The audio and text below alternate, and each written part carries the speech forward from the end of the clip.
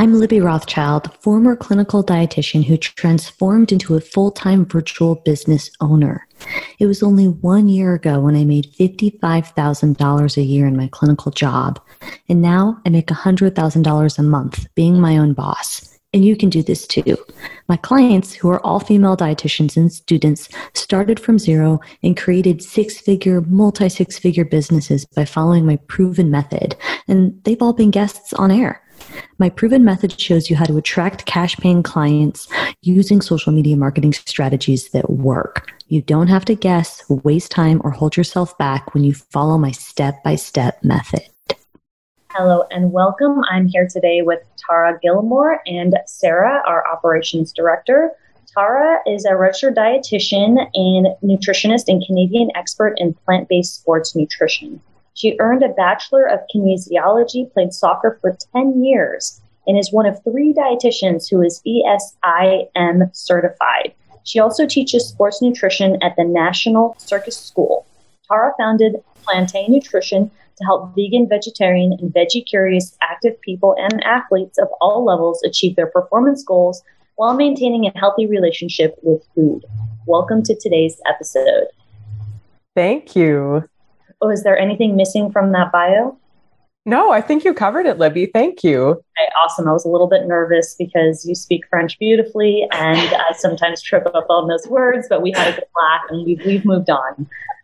So happy to have you on the show today, and Sarah is here with us. It's an awesome opportunity to be able to have you and Sarah together to share your journey and the excitement, and we're really impressed with your growth, and we want to hear about your dream of starting a private practice and how you got to where you are now. So can you give a little bit of background for the listeners to let them know who you are and why you started your private practice?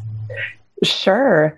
So I am a registered dietitian in Canada, in Montreal. And I've wanted to be an entrepreneur since I was a kid, actually. It's been a long time coming. And I didn't really know what I wanted to do in terms of entrepreneurship, but I got interested in nutrition when I was studying business. And then I went on to do a Bachelor of Kinesiology, and then I did a master's in nutrition.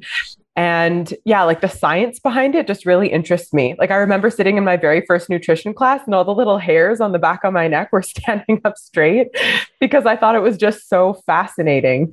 So I did become a dietitian, and I did it in a bit of an unconventional way because I did not do an undergrad in nutrition. I did a master's in nutrition, and that's how I became a dietitian. And I think there was a few other layers to it as well, because in Montreal, to become a dietitian, you have to, or in Quebec, you have to pass some French exams. And I didn't speak French when I first started. So that was one of the hurdles I had to overcome. Wow, that sounds like a tough hurdle. Yeah. Wow. I thought that are you raised, because don't you have to speak French in school there? Well, I was born in Alberta. And we did have to take a couple of years of French class, but that entailed maybe 30 minutes of French class once a week. It was really not enough to be able to comfortably speak. So what was your passion for learning and mastering the language as well as mastering the science? Because that's like a double whammy, right? So you got to learn all things dietetics and perfect French, which I can't even pronounce. I can only pronounce enchanté. That's all I got. Hey, that's pretty good. But the nutrition part, I'd say, was the quote unquote easy part, even though I felt like the program was actually unnecessarily difficult. They really were trying to weed people out, you could tell. But the French part, I graduated.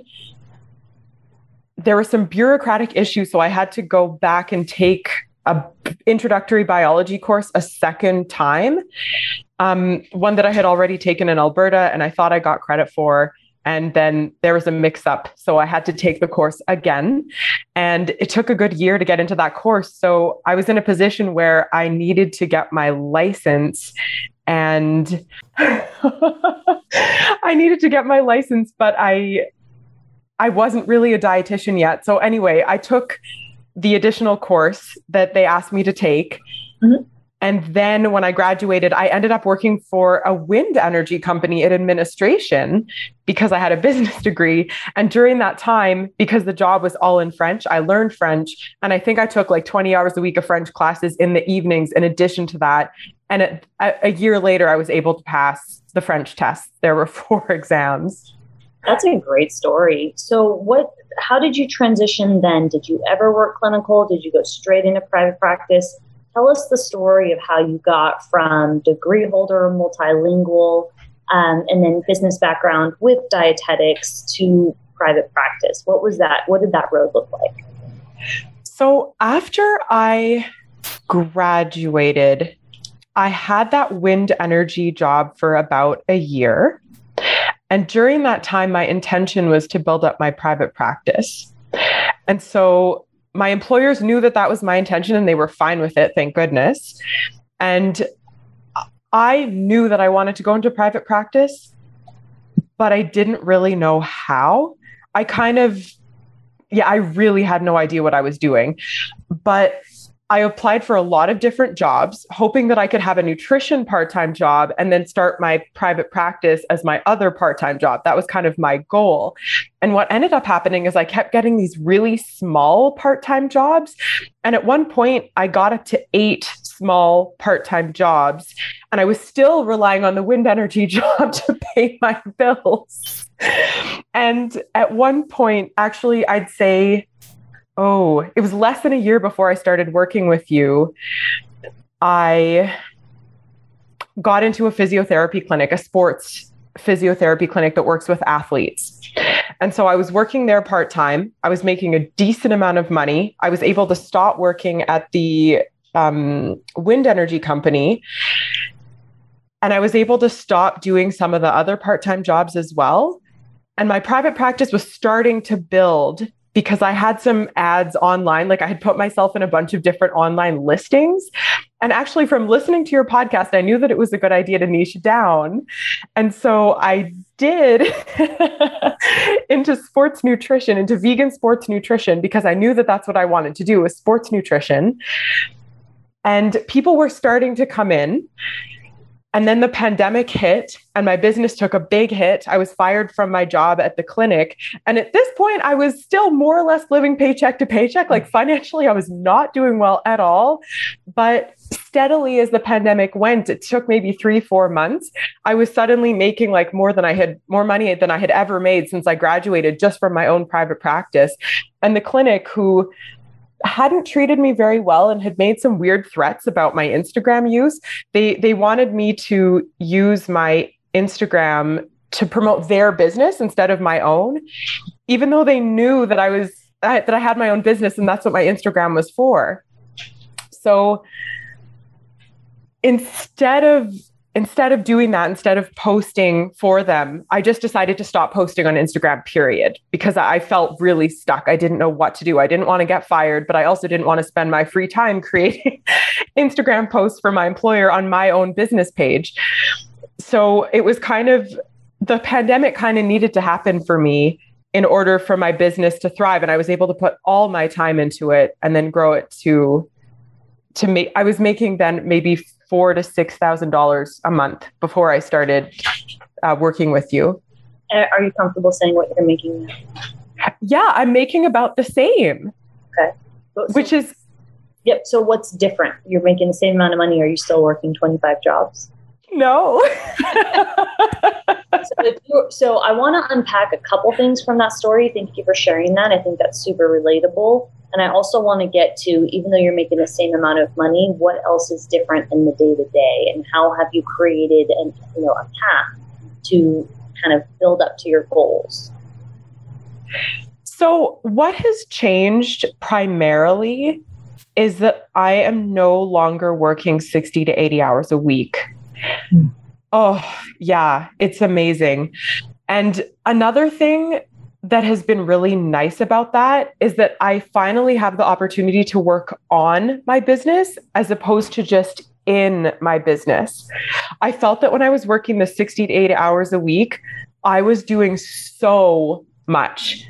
I was totally burnt out.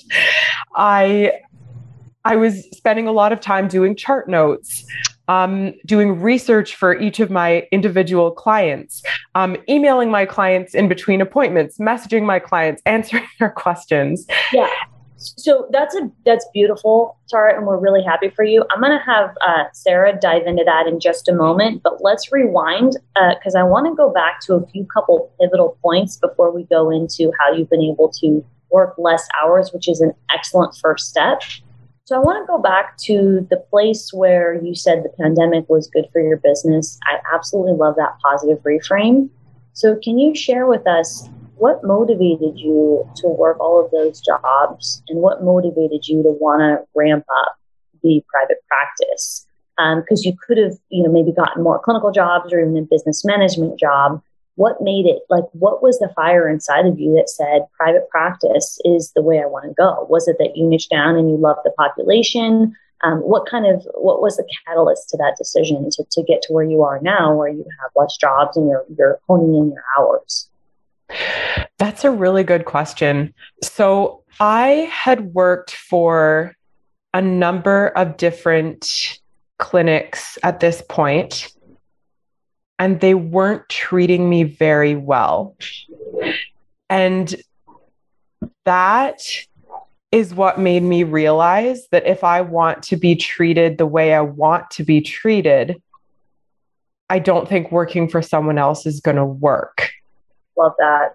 That's beautiful. And was there a pivotal moment, or was it just accumulation of kind of seeing that you didn't like the way you're being treated? Was there a situation you're comfortable sharing? You don't have to share any identifying information, but hashtag clinical stories. We share a lot of those on this podcast. If you feel more comfortable, I can share some of mine. Again, I can recycle, I can pull up a new one, but do you have any off the top of your head? Yeah, I do.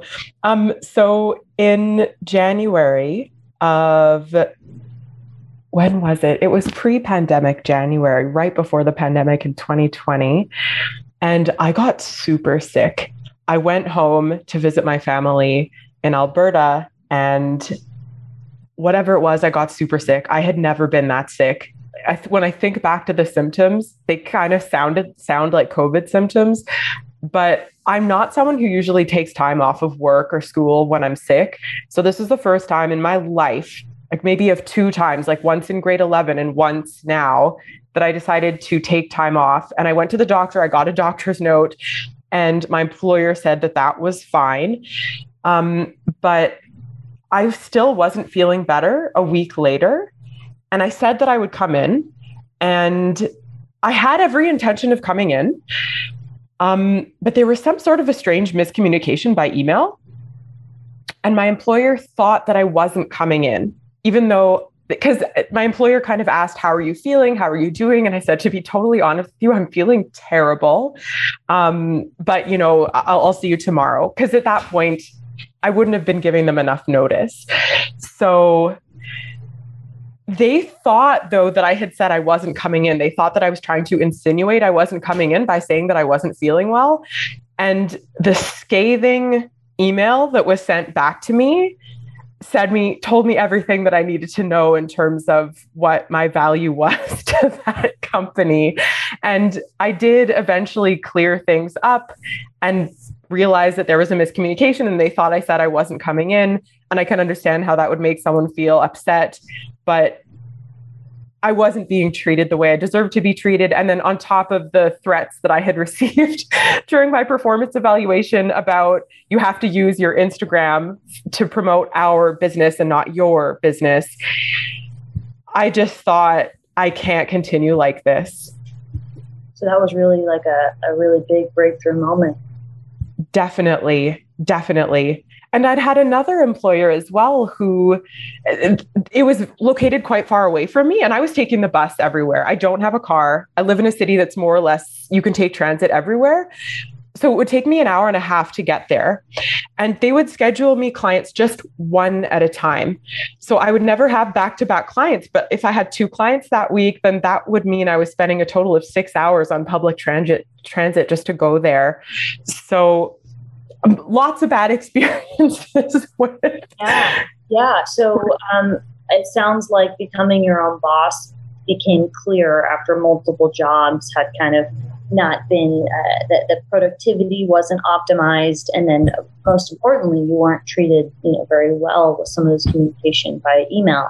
Did you happen to save that email and take out identifying information and just kind of look at it on days where you're, remind yourself why you're working for yourself? I think it's important to have those moments where you do that. Do you still happen to have that email? I probably do. Yeah. If you could also send it over, we'd be happy to take out identifying information and share it with our community.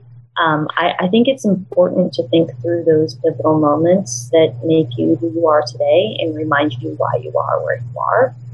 Because on days, we all have those days, right, where we're feeling down or we're feeling ill or we're feeling frustrated, or maybe we didn't close the sales call that we really thought we did and we knew we could help that person. We always want to go back to why am I here? And even on the hardest day when you're working the most, it's still better than being treated like crap and being told mean things when you're not feeling well or being scheduled inappropriately or very, I guess, not in a way that's conducive to your lifestyle, given all the commuting that you had to do. So it's just important to keep in mind and reflect on those moments as you progress. So thank you for sharing that. If you do have that email, we'll gladly take a look at it. Look at momentums here for clinical stories. So you gave a great background on your private practice. Now I kind of want to go to, I think it's an appropriate time to go to, firstly, how did you go from a 60-hour plus work week to where you are now with the same amount of money? And then maybe, Sarah, you can navigate some of that conversation because I know some of it has to do with ideal day, et cetera. So can you give us a little bit of context on how you were able to minimize the hours that you're working in the present day? Yeah. So two major things. One, they're both connected, but the first one was offering group sessions. When I started offering group sessions and no longer giving new clients the option of working with me one-on-one individually, that's when it started. That's when the big change started. And I guess that's it, actually. It's really just that one thing. That was everything for me. And that's amazing. So switching and transferring your model, I remember when we first spoke, Tara, that was, you had a lot of private clients and you were in a great position to consolidate your business model. So I do want to chat deeper on how that's still been able to help your clients and how that helps you, but there's a lot more than that.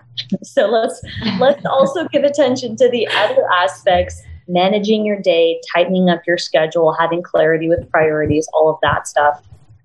Is there anything on that, either Sarah, you want to chat about, or Tara, you want to reflect as far as what's helped you kind of focus and make switching that business model from private to group possible so that you can make the same amount of money and work less hours? Well, what I would jump in and say is I remember early on, Tara, that we were looking at your schedule. And I remember when I first saw it and I saw how much time, I still remember when I saw all the blocks of time you were spending with client notes, and you said you were doing research between sessions and you were emailing them individually.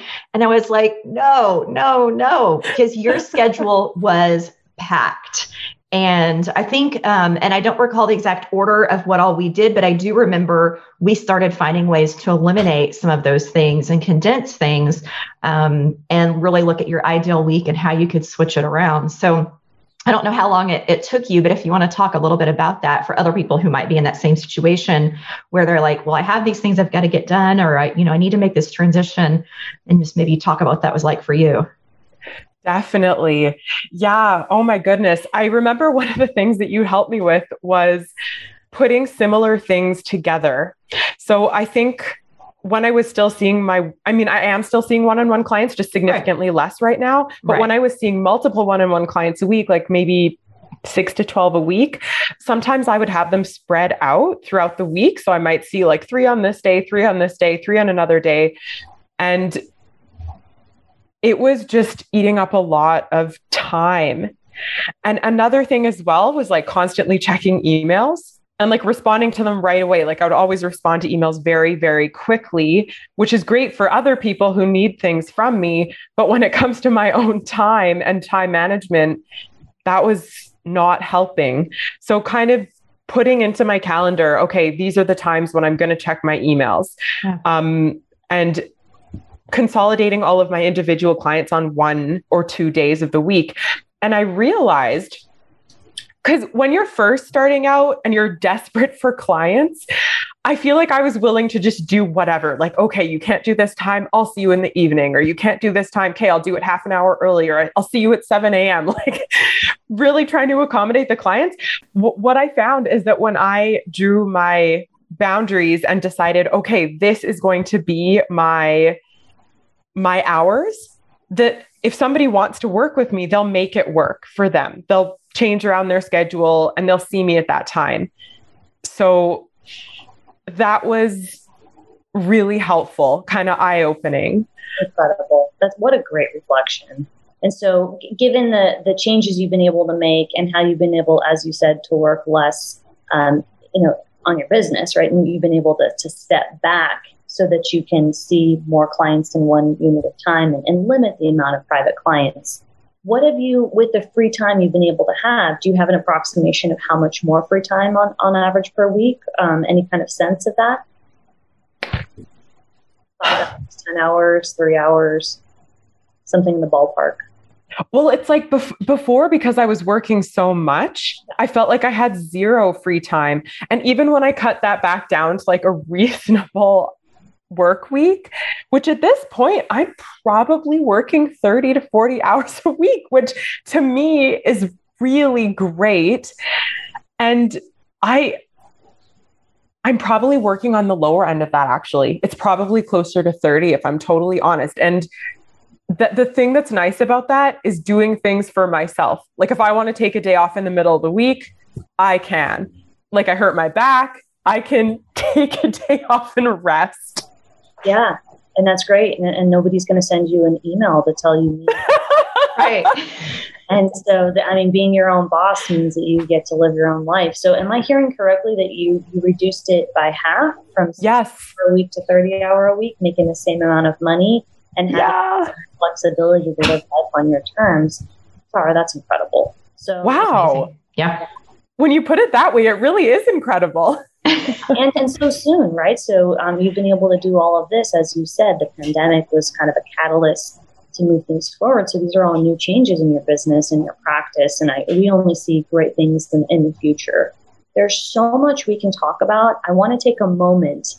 We've talked about time management, your journey towards private practice, changing your business model, making the same amount of money, working half the amount of time. What I want to talk about, this is coming, is the niche conversation. Can you share with us a little bit about why you work with this group of people, how you came about that, and what does that mean in context of your group programming? Does that make running your group program seamless, fun? How are people receiving that? So if we could start on kind of why you chose this area of specialty and then how that affects your programming, that would be great. I think the listeners would love to hear about that. Yeah. So I think I mentioned I have a kinesiology degree. And my very first nutrition job upon graduating, even before I technically became a dietitian, was working as a lecturer. Actually, I might have been a dietitian. It doesn't matter. Working as a lecturer in sports nutrition at the National Circus School. So that was also one of my very last internships. It was in sports nutrition, and that's how I was recommended for this job. And I absolutely love sports nutrition. I think it is super interesting. I think it's so different than like, quote unquote, normal nutrition. It's like, what is normal nutrition? All different aspects of nutrition are all so unique.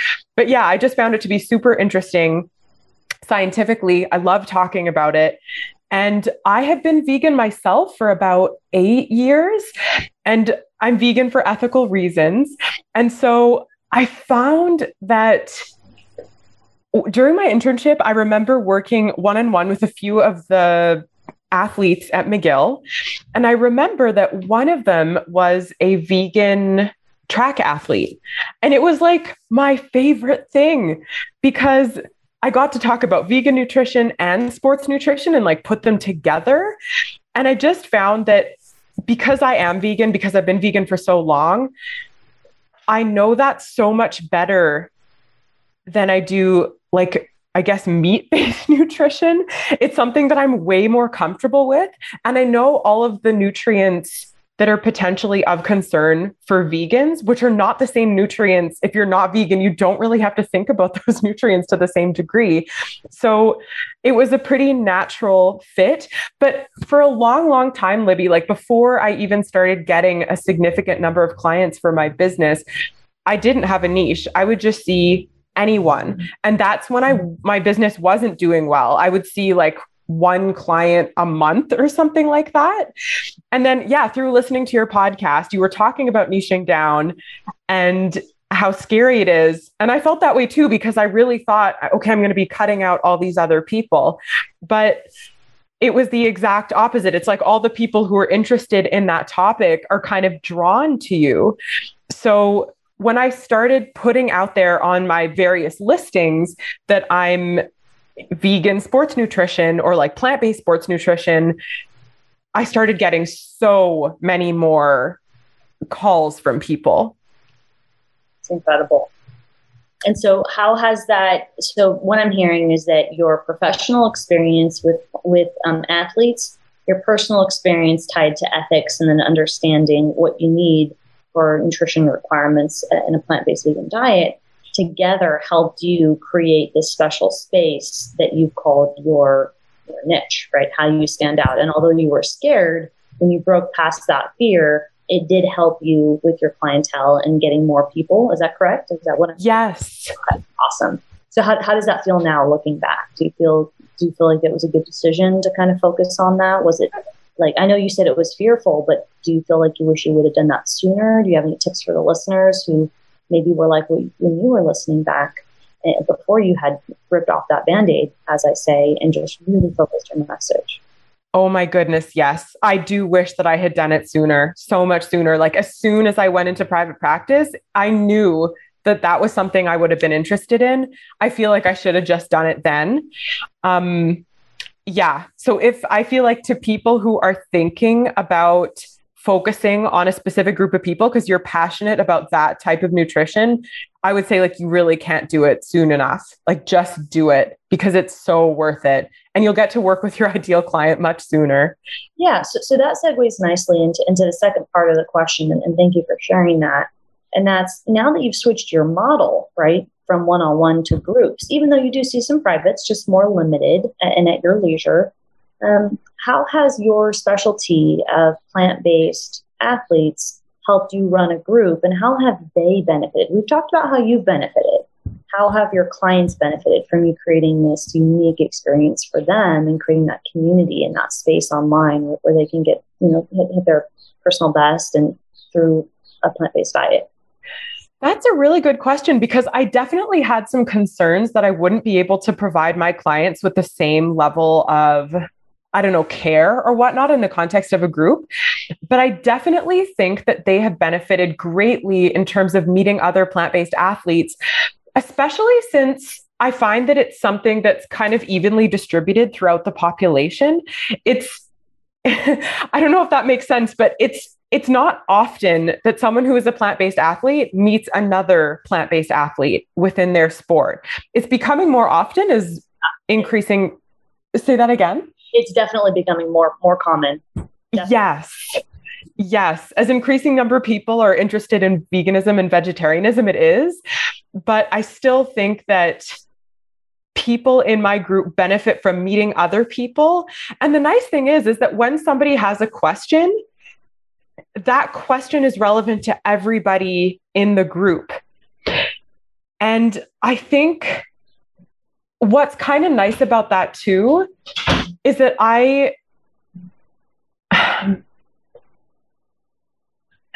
it's like I can explain something once and everybody in the group benefits from that. Where sometimes I feel like when I was working with individual clients, I was having the exact same conversation multiple times a week and I felt like a robot. And now I kind of feel like I can talk about a concept and affect the lives of multiple people all with that, which has been really nice. So I feel like I can certainly reach more people by talking about something that's relevant to all of these people at the same time. And they get the opportunity, to like listen to me talk, of course, but also to meet other people with similar questions who have questions that they might not have even thought thought to ask. And how does that feel to be able to give them that space for a population that's still relatively new, being plant-based and performance? How does it feel for you to create that space and help more people? It feels really good. It feels really good. And it's nice to see them have like little sub conversations in the Facebook group, or even just sometimes on the call, like talking amongst one another, or like when somebody's talking, everybody else is nodding because they can relate. It's very nice to see that sense of community developing. Incredible. I have two more quick thoughts, and then I want Sarah to wrap up with the conversation today with any of Sarah's thoughts. But I want to know, how have you leveraged social? Has anything changed recently? You when we started working together, when you came into our program, you already knew you were plant-based and you were performance. And we definitely focused on what we've discussed for the majority of today, which is helping you change your business model. But has anything changed in regard to the positioning or the marketing within the niche you already had after working with us? Definitely. I would say, so before I started working with you, my Instagram was shit. It was awful. I just had a whole bunch of pictures of food, and I had like maybe recipes, and just kind of random people would comment on it, and I would engage with them. Like, it was fun. I was glad that they would comment on it, but I didn't feel like, I don't know. I just didn't feel like what I was saying. I had no idea what to do. I didn't know what to do. I didn't know what to post. I just kind of saw people posting pictures of food, and I was like, oh, I'll do that. I'll post pictures of food. And I would spend so much time like taking these beautiful photos. But a second thing I think that you helped me with was my handle, because I spent so much time coming up with the name Plantain Nutrition. And I think like I'm the only one who even cares about the name of my business. I thought of it because like there are 5 kingdoms in biology. There's like plants, animals, fungi, blah, blah, blah. So the name of the one with plants is Plantain. It's like a Latin word. And I was trying to find this name that would like put plants in it. And then also, gosh, what else? That's a great story. I love that. Now, will you share what your handle is? I mean, I'll have you say it at the end too. I just want to make sure everybody knows how clear your handle is. Yeah, it's vegan sports nutrition. Sounds pretty clear to me. Makes sense to me. I'd say that's an upgrade. I love your storytelling of how before it was a really cool idea for a nutrition major. Yeah. Totally. No, I mean to market to another nutrition major. Yes. I could sell it to someone. Right. So now you're marketing to a consumer, and the clarity in your handle and the clarity in your messaging and the translation onto your content is beautiful. So I love that, you already had an idea of where you were going and who you were speaking to, but you've been able to translate that more into a way that consumers understand and want and need. And then that feeds into being able to help more people and create that community that they can really get benefits from. Because as you said, there's not as many people in your space. It's growing, but it is a unique, right? Plant-based performance. It's still an innovative, up-and-coming area. And so to connect other people with like-minded people is incredible, right? And it creates a lot of community. So it's really great that you're solving for misinformation and giving them accountability and support, but you're also sharing another community that they can learn and grow from each other. And so that's really the beauty of a group model, and the beauty of doing it with a focused message. Because if you did a group, you're helping a whole mixed bag of people, it'd be harder to create that community and less special the connection. So do you agree with that? Do you feel that connection is made possible with the clarity and kind of what people want? Absolutely. Yes, I completely agree with that. And it's funny because something else that you helped me with as well is that before I was seeing you, I had my name in all these various lists. And so that's how I would get clients.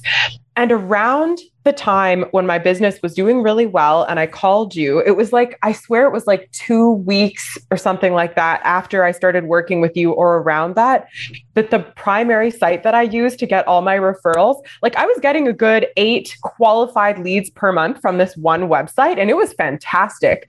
But then they switched their website, the SEO really tanked. And so people were no longer finding me when they searched for vegan nutrition or whatever it is that they were searching for to find me before, because I wasn't paying attention to that.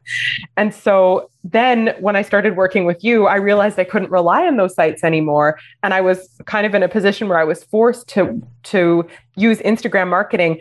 And it was such good timing. Like, it could not have been better timing, because A, I was totally overwhelmed. Like, I wouldn't have had time to do marketing at that time, even if I wanted to. And B, I didn't know how to market on Instagram. I didn't know how to get people to reach out with me using that method. I was so used to doing it very passively.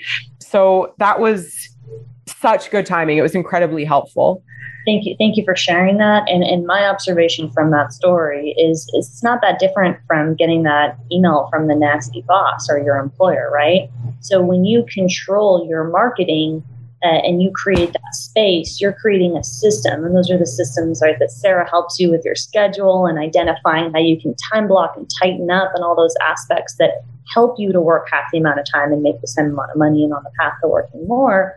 But when you depend on someone else and you don't have control over SEO, or you're waiting for referrals, it can work, but there's often an expiration date on that. And so it is, serendipitous that the timing worked out. But I think you also put yourself in a position to say, I'm going to be my own boss on a higher level. And really, I'm glad you did it. You've made amazing progress. But you made the decision to take more control. And with more control, your own systems work for you, where you won't have to depend on someone else's system, whether that's a clinical paycheck or a referral source that you just don't have control over. So I think that's a great message to share with the listeners. Sarah, do you have any thoughts or questions or topics you want to share as we wrap up with this wonderful episode? And I love all of Tara's reflections. No, I mean, I think the only thing I would add is we were talking about the schedule and your time, is that we went through that more than once. Like, that wasn't just something you did one time and you were done. You did it the first time to figure out, because you weren't really sure how much time you were spending on things. And then once you figured that out and we figured out how to consolidate and move some things around, then I remember you did it again and talked about working weekends or not. So it was a process. It didn't just happen overnight, but because you continued to work on it and implement the action steps that were given, you were able to, see the results that have now paid off. Big time. I'm so glad Sarah mentioned that, because I often, Sarah is just a great checks and balance. Everything we're talking about is a process, right? Niching down is a process. Focusing your message is a process. Going from, 8 jobs to 1 is a process. Taking a moment to reflect and share those stories with the listeners, we just want to reiterate that it's not as simple as looking at your calendar or your schedule one time and saying, oh, I'm good. Like, I love that Sarah brought that up. It's a constant, not to be obsessive about it, but the word process, in a sense of, I'm not going to, one and done. I'm going to relook at this again. I'm going to revisit this. I'm going to set goals and work towards them, as you have, Tara. And I think you've done an incredible job of going from where you started to really looking at the pandemic in such a positive reframe, and then taking every setback and barrier and turning it into something beautiful. And that's what I heard from the story, is every time something, happened, you reframed it. And you have such a beautiful way of sharing that attitude. And it's going to be so inspiring for our listeners, because oftentimes dietitians will have one setback and then they'll stop, or they'll never show up, or they'll say, when you just shared, the SEO was taken away, I got 8 great qualified leads a month, and then I went from 8 to 0 or 8 to 2 or whatever. Many people would just give up, but you didn't, right? You had you had something lined up. You implemented a different model. And when you were told that you weren't treated well, when you weren't feeling well in your clinical job, you had other options. You pursued other options. You doubled down on your own business and looked to ramp it up. So I think you've done a really good job. If we're to analyze your traits, you've persevered and worked and diligently looked at opportunities with a positive light. And so I think that's a really important attribution to your success. So I just want to wrap up with asking, what is your next goal? And then if you just remind people where to find you, and then we can call it a day. Yeah. So my next goal is to make 10K a month and to continue to work 30 to 40 hours a week and not more than that. And for those of you who would like to connect with me, you can find me at Vegan Sports Nutrition, vegan.sports.nutrition. Love it. Love the clarity in your goal. Thank you so much for sharing space with us today. and sharing your journey. This was an awesome episode where we learned lots of fun facts, and it was a pleasure to spend some time with you. Likewise. Thanks for having me. If you're looking to start and grow your business, we have 2 opportunities. Our society program to help you land your first clients and really get a system up and running, develop your message, create content, get your offer up and going and enroll in your offer. And then for our high-level executive program, for those of you who already are working with clients and do not have an issue with attracting clients, me and my team will be able to help you get systems in place so that you can work less hours and make more money and truly scale your business. So whether you're looking to get started or you're looking to rev up your business, Dietitian Boss has opportunities for you. Please apply to our services found on my website at libbyrothschild.com, or you can find in the show notes a link to apply.